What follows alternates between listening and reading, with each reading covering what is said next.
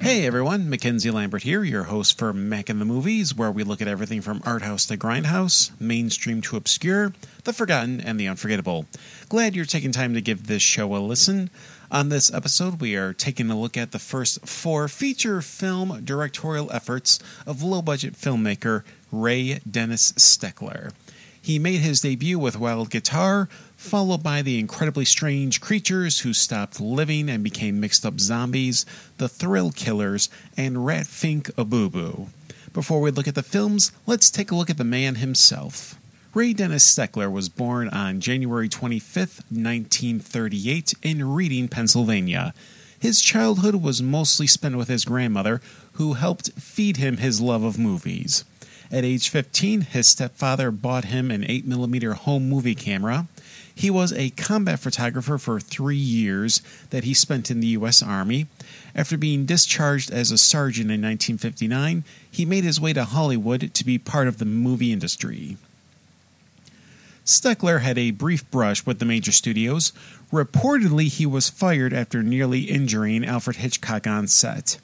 He made his way into working on B films, working with Arch Hall Sr. at Fairway Pictures as an occasional actor and cinematographer. He made his directorial debut with the Arch Hall Jr. vehicle, Wild Guitar. Steckler would use a plethora of pseudonyms. Cash Flag would be his moniker as an actor. Names like Sven Christian, Cindy Lou Sutters, Henry Pierre Duval, Riccardo Malatote, Bill Hunter, Randall Hayes, and Sergio Leonardo would be for his venture into pornographic films. In between movie directing gigs, he also directed the music video for Jefferson Airplane's White Rabbit. He passed away in 2009 and left behind a string of hidden exploitation gems. Many you can find on DVD featuring host segments and commentary from Joe Bob Briggs. His last film, the decades-later sequel to The Incredibly Strange Creatures, One More Time. Now, let's dive into the movies. Spoilers ahead. We got movie night!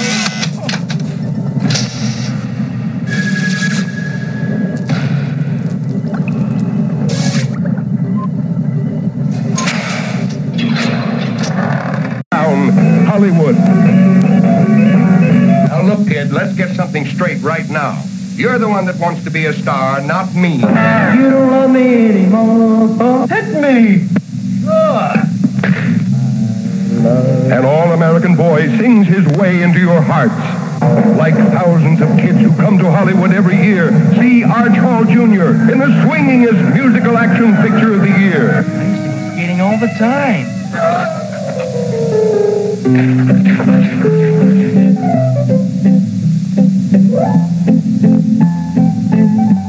We can't have that. He wants a girl. Get one for him. Nothing could shake him from his goal. Not even easy. Frenzy of music and action.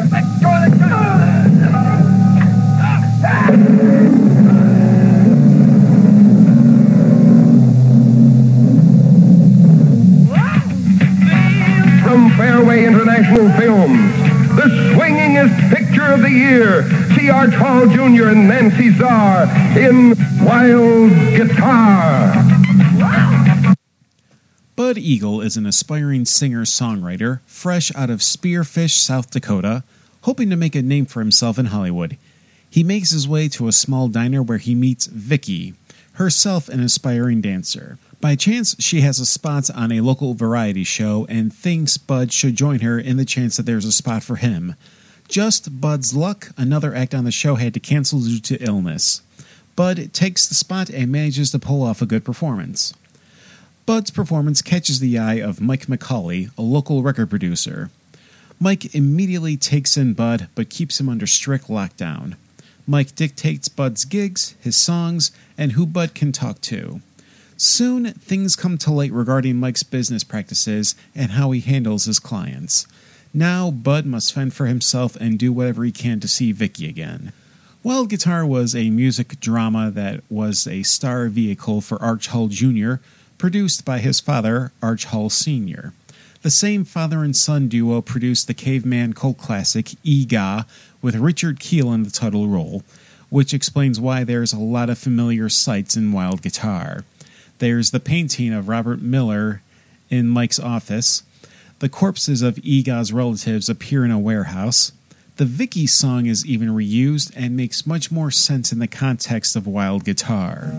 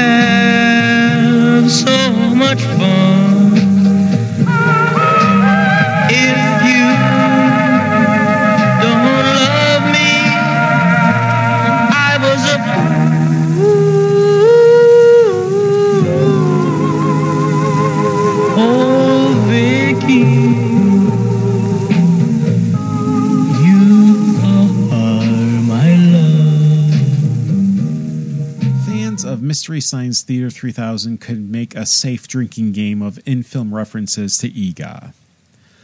The movie itself is a by-the-numbers affair regarding a rising star and the corrupt practices of their management. You know exactly the direction the film is going. There are a few moments of absurdity that made for a nice surprise. The little kid in the diner, the kidnapping sequence that doesn't end up ending anywhere near how I thought it would. Ray Dennis Steckler pulled double duty, as he would do for the films he directed at the time. He would both direct and act in the film. In Wild Guitar, he plays the muscle of Mike McCauley, Steak. The movie is straightforward with its plot, beats, and cinematography. There is little to no flash or distracting style. Here is the first time he dons the pseudonym of Cash Flag. Arch Hull Sr. was the producer and also played Mike McCauley. He brings the right amount of sneakiness to the role of the opportunistic agent. As mentioned, he produced a number of films for his son, Arch Hull Jr. Other films of note that Sr. was involved in included The Choppers and The Corpse Grinders. Joseph Maselli was the cinematographer. We talked about him for a bit regarding his directorial effort, Monstrosity, a.k.a. The Atomic Brain, back in episode 24, Without the Riffs. Heading second unit photography was Vilmos Zsigmond, who had fled Hungary in 1956. Zsigmond got his start under the likes of Steckler and Al Adamson before working on The Last Waltz for Martin Scorsese, Close Encounters of the Third Kind, and The Deer Hunter. Arch Hull Jr. is the lead Bud Eagle. He has that Luke Wilson gosh darn charm. It's not a stretch to see girls fawning over him. Unironically, he would give his best work as killer Charles A. Tibbs, based on real-life spree killer Charles Starkweather, for the thriller The Sadist. Nancy Zara's the love interest Vicky really sells the wholesomeness of her character. She has that bright look in her eyes, gleaming naivety. She worked sporadically throughout the 60s before leaving acting in the early 1970s. While Guitar has its appeal, especially for the MST3K crowd, this is a cheesy melodrama. If you look past the predictable nature of this subgenre of film, I think you'll enjoy Wild Guitar. Look, then run for your life. Incredible is the word for the world's first monster musical. See in magnificent Eastman color, the daring, dancing, enticing, and horrifying. the incredibly strange creatures who stopped living and became mixed-up zombies. From the innocence of music and laughter comes the twilight of terror. Along the midway, scantily clad dancers luring the young lovers into the sideshows.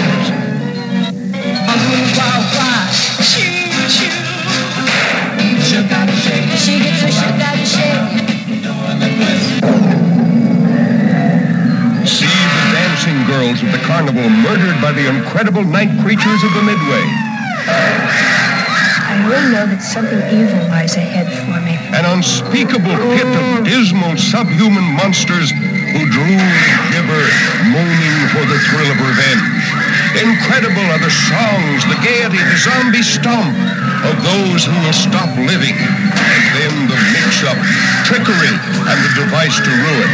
See the hunchback of the midway fight a duel of death with the mixed-up zombies, turning men into monsters, twisted, tormented human vultures, yearning to kill. Incredible creatures clutching at the thin thread of their miserable lives. Human vultures, only the weird zombies remain. Obey. Who is the woman branded in birth wearing the wart of horror? Do as Madame Estrella said. The world's first monster musical. The incredibly strange creatures who stopped living and became mixed-up zombies. Fortune teller Estrella makes advances on a drunk client. He rejects her only for her henchman Ortega to manhandle him to the ground. Estrella proceeds to splash poison in his face, turning him into a zombie minion. Slacker Jerry and his girlfriend Angela are joined by his friend Harold for a day at the carnival. Meanwhile, a dancer named Margie is drunk while performing a dance routine. She is forced to leave and not come back until she sobers up. Marge sees Estrella for her fortune but is terrified and runs away. Marge runs by Jerry and his friends, who go in to see Estrella themselves. All three of them get ominous fortunes, and then they leave. On the way out, Jerry is stunned at the sight of Estrella's sister, Carmelita. This causes Angela to leave in a jealous fit. Jerry has Harold go with Angela to make sure she makes it home safely. Jerry goes in to see Carmelita dance. After the show, Jerry is lured backstage and is hypnotized by Estrella. She puts him under her power. He ends up killing Marge and her dance partner in the middle of a routine. Jerry acts strange and his friends pick up on it, concerned. Incredibly Strange Creatures Who Stopped Living and Became Mixed-Up Zombies is a bizarre hybrid of musical and zombie movie with hints of a psychological thriller. You have these decently choreographed sequences in between the horror bits, which will disorientate the viewer. These aren't zombies in the traditional George Romero sense, but closer to the brainwashed mutants. This is another one for the MST3K crowd. This film was featured on an episode where its awareness grew. Thanks to this film, Ortega would become a reoccurring character for the show. For all the jokes and claims of this film being one of the worst ever made, it has some creepy moments. The dream sequence in the dance hall, the hypnosis sequence, the opening credits, the look of the zombies. They actually work with making this a horror film. Because of the film's original title, Incredibly Strange Creature, or Why I Stopped Living and Became a Mixed-Up Zombie, Columbia Pictures tried to stop the film due to them producing a film with an equally or nearly equal long title, Dr. Strangelove, or How I Learned to Stop Worrying and Love the Bomb. Steckler phoned Columbia to have the issue straightened out, going so far as to demand to speak with Stanley Kubrick personally. When on the phone with Kubrick, Steckler offered a new title. Kubrick accepted Steckler's new title, and the matter was dropped. This film marks the first instance of Steckler not using a completed script. Sure, you have Gene Pollock and Robert Celiphant credited as writers, but there is a footloose and fancy-free execution of the plot. Steckler himself explains why he doesn't like using a completed script. People always ask me why I don't have a completed script. Well, every time we have a completed script, the movie never seems to get made because we can never afford to shoot what's on the script. You know, you need all these things, and you start spending all this time locating these things that you need for the movie, And by the time you get all that done, it's too late to make the movie. Zsigmond returns for second unit photography, but is joined by Laszlo Kovacs, a fellow Hungarian refugee. Kovacs would go on to a solid career himself as a cinematographer. Later credits include Easy Rider, Ghostbusters, Say Anything, and My Best Friend's Wedding. The brief shot in Marge's dressing room with the camera turning and spinning was shockingly impressive. Stekler ups his game as an actor here. He really sells the lazy attitude of Jerry, but also manages to be scary during the sequences where he's hypnotized. Save for Carolyn Brand as Marge, you don't see many of the other members of the cast appear in other films, not just Stekler films either. The one standout is James Bowie as the comedian. You'll see Bowie in other films for this episode. He has some great zingers. I don't have to do this for a living, you know. See, my father and mother have an iron and steel company. You've heard it before? No, go ahead. My mother irons and my father steels. Incredibly Strange Creatures Who Stopped Living and Became Mixed Up Zombies is a weird one. It blends together genres that shouldn't mix, zombies and musicals. Yet without this film, there probably wouldn't be a Rocky Horror Picture Show, there wouldn't be a Cannibal the Musical, or there wouldn't be an Evil Dead the Musical. You have Stekler to thank for that. Sure, there's an MST3K episode, but the movie itself is enthralling enough you can enjoy it without the riffs of Mike and the Bots. So scary, so terrifying, we dare you to see The Maniacs Are Loose, the world's first horror movie made in hallucinogenic hypnovision. Hallucinogenic horrors not only on the screen, but in the audience, all around you. It's a hallucinogenic nightmare. You are put in the middle of the picture with bloodthirsty maniacs all around you. Not only on the screen, but live maniacs in the audience. All over the theater, looking for victims. Homicidal maniacs escape from an asylum. They terrorize a community. Gullible, love-starved women become their prey. And you'll see these same bloodthirsty maniacs in the audience all around you, alive. For the thrill of your life, see The Maniacs Are Loose. Dennis Kazdekian is a family man on his way to a business meeting. He stops for a hitchhiker on the side of the road. The hitchhiker is serial killer Mort Mad Dog Click. Click shoots him, leaving his body on the side of the road and driving off in Kazdekian's car. The night earlier, Click murdered an exotic dancer/prostitute with a pair of scissors. Meanwhile, we get word of a trio of escaped inmates from an institution for the criminally insane. The escapees were identified as Gary Barcroft, Keith Rogers, and Herbie Click, the brother of Mad Dog. They kill a soon-to-be married couple, decapitating both of them with an axe. They soon meet up with Joe Saxon, an actor, and his friends in a diner and hold them hostage. The Thrill Killers is a well-paced suspense crime film, which is a surprise considering all of the segments with Mad Dog Click were filmed out of necessity. The plot of the escapee trio didn't last long enough for the whole movie. They set up shots of Herbie on the phone with his brother, Mad Dog, being the lean bit of connective tissue between the two plots. The violence is almost the caliber of Texas Chainsaw Massacre. You have decapitations, a brutal stabbing with scissors, poisoning, and people being gunned down left and right. Stekler and cinematographer Joseph Maselli show us just enough that allows our imagination to fill in the blanks, which leaves a much stronger impression. Don't get me wrong, I love me some gory flicks a la Lucio Fulci and Herschel Gordon Lewis, but my imagination produces imagery that could never be caught on film. Maybe unless it's the Guinea Pig series. When the film was released, Stekler took the film on a tour. During the midnight screenings and drive-in showings, Stekler would be dressed as Mad Dog and terrorize the hapless viewers. William Castle would be proud. One scene that stands out in my mind is the party scene where you have producers Arch Hall Sr. and George Morgan playing themselves and have a young nubile blonde sitting between them. you instantly get some Weinstein casting couch vibes. From interviews with Steckler, both men were nothing at all like they were presented in this film. Go figure. The independent filmmakers making the low-budget films were more upstanding than the big studio producers. Ray Dennis Steckler stands out as Mad Dog Click. His short crew-cut hair and his menacing face is different from his slacker beatnik turn as Jerry from Incredibly Strange Creatures.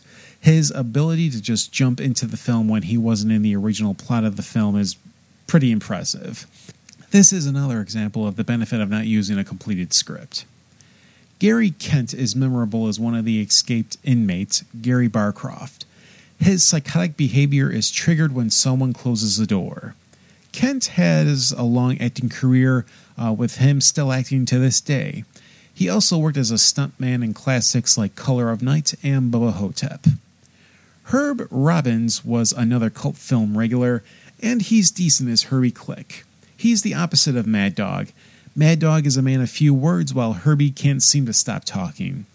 He made his acting debut in Thrill Killers, but would later appear in The Doll Squad, Adios Amigo for Fred Williamson, The Worm Eaters, and Tobe Hooper's The Funhouse. The supporting cast featured Steckler regulars Carolyn Brandt, Titus Mode, Irina Enyo, and James Bowie. The narrator of the opening was played by Coleman Francis. Francis was an exploitation filmmaker in his own right. Red Zone Cuba, The Skydivers, and Beasts of Yucca Flats were his directorial efforts, which also featured him as an actor. The Thrill Killers may be Steckler's best film. There's almost no slowdown. The cast takes the material seriously and sincerely. The violence, while mostly bloodless, will stick with you. At an hour and 10 minutes, the film flies compared to Steckler's other films.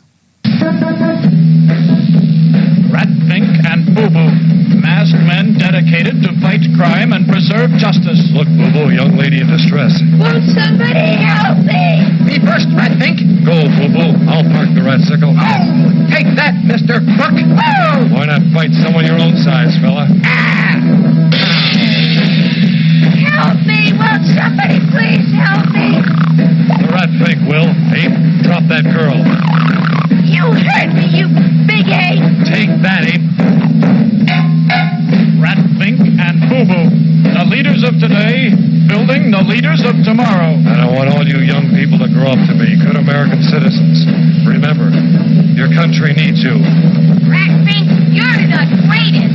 Ratfink and Boo Boo are coming. The film opens with a woman being assaulted by three hoodlums. They physically beat her and leave her for dead. The next day, one of the hoodlums is impatient to find another victim. They receive a phone book and pick their next victim, C.B. Beaumont, the girlfriend of rock artist Lonnie Lord. After making scary phone calls, the hoodlums invade C.B.'s home and kidnap her. The only hope to rescue her is the superhero duo of Ratfink and Boo Boo. Their respective secret identities are Lonnie Lord himself and mild-mannered landlord Titus Twimbly. Ratfink and Boo Boo take the fight to the criminals. First, let's address the title of the film. It was supposed to be Ratfink and Boo Boo, but why just A depends on who you ask.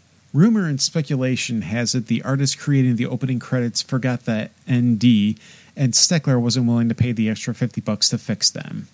Steckler himself said his young daughter was on set and repeatedly shouted, "Ratfink-a-boo-boo," and Steckler liked it so much he went with it. Originally, the film was going to be called The Depraved, centering on CB's receiving of the phone calls. This was based on Steckler's then-wife, Carolyn Brandt, receiving strange phone calls herself. This goes on for about 36 minutes. The point this film becomes a superhero film is such a sharp turn, you can't help but think the campy Batman and Robin-esque antics were tacked on.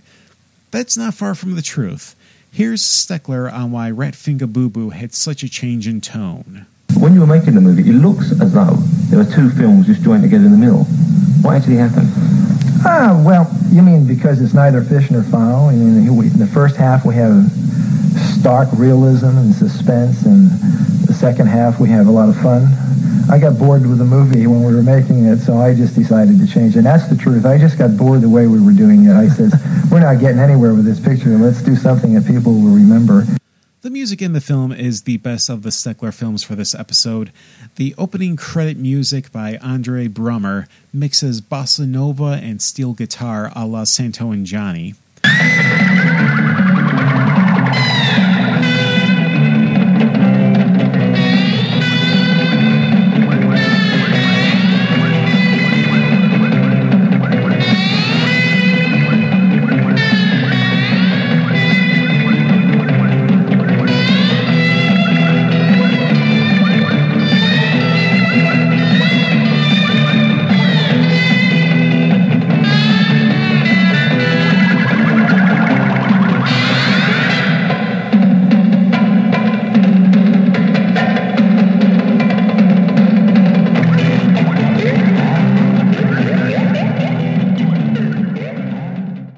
The male lead, Roy Haydock, actually sings the songs in this film, with You're a Rat Fink being the highlight. So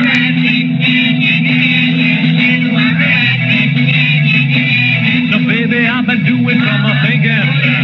Somebody harder thinking about you. Well, it seems to me a love no matter what you plan to do. It's playing me for some fool.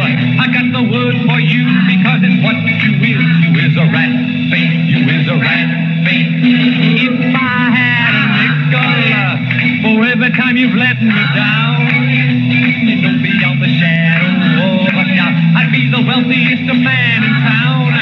I've got my name for you because it's what you is. You is a rat fink. You is a rat fink.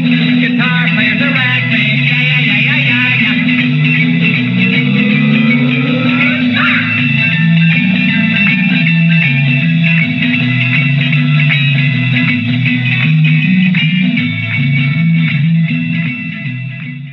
And this is the one film where Steckler directs, produces, wrote the story, and did the cinematography himself.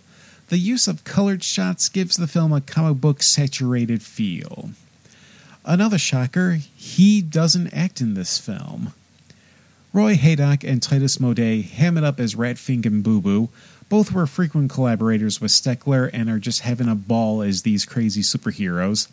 Carolyn Brandt and James Bowie also return. Bob Burns plays the gorilla Kogar. This would not be the last time Burns would don a gorilla suit.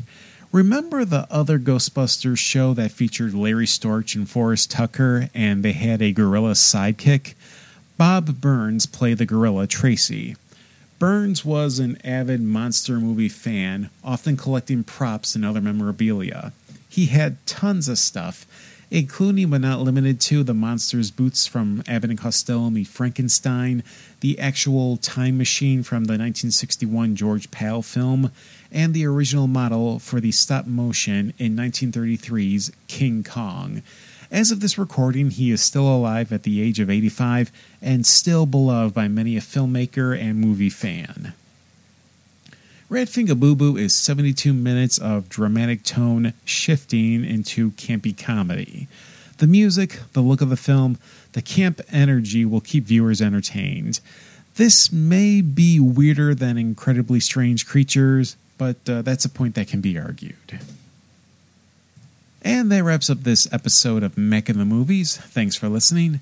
Next time we'll be taking a look at films starring Bruce Campbell, but not any of the Evil Dead films. We are going beyond the cabin. I'll be reviewing Bubba Hotep, Alien Apocalypse, The Man with the Screaming Brain, and my name is Bruce. That episode will drop on Black Friday, November 27th. Something for you to listen to in between retail store battle royals. If you enjoy this content and would like to see the program grow, feel free to offer a one-time donation via PayPal, Venmo, and Cash App. For $1.99 a month, you can join my Subscribe Star to help guide the creative direction of the show. I'm on Facebook, Twitter, and Instagram. I have my BitChute channel as well. All of that in the description box below. Until next time, this is Mackenzie Lambert for Mac in the Movies. Take care, folks.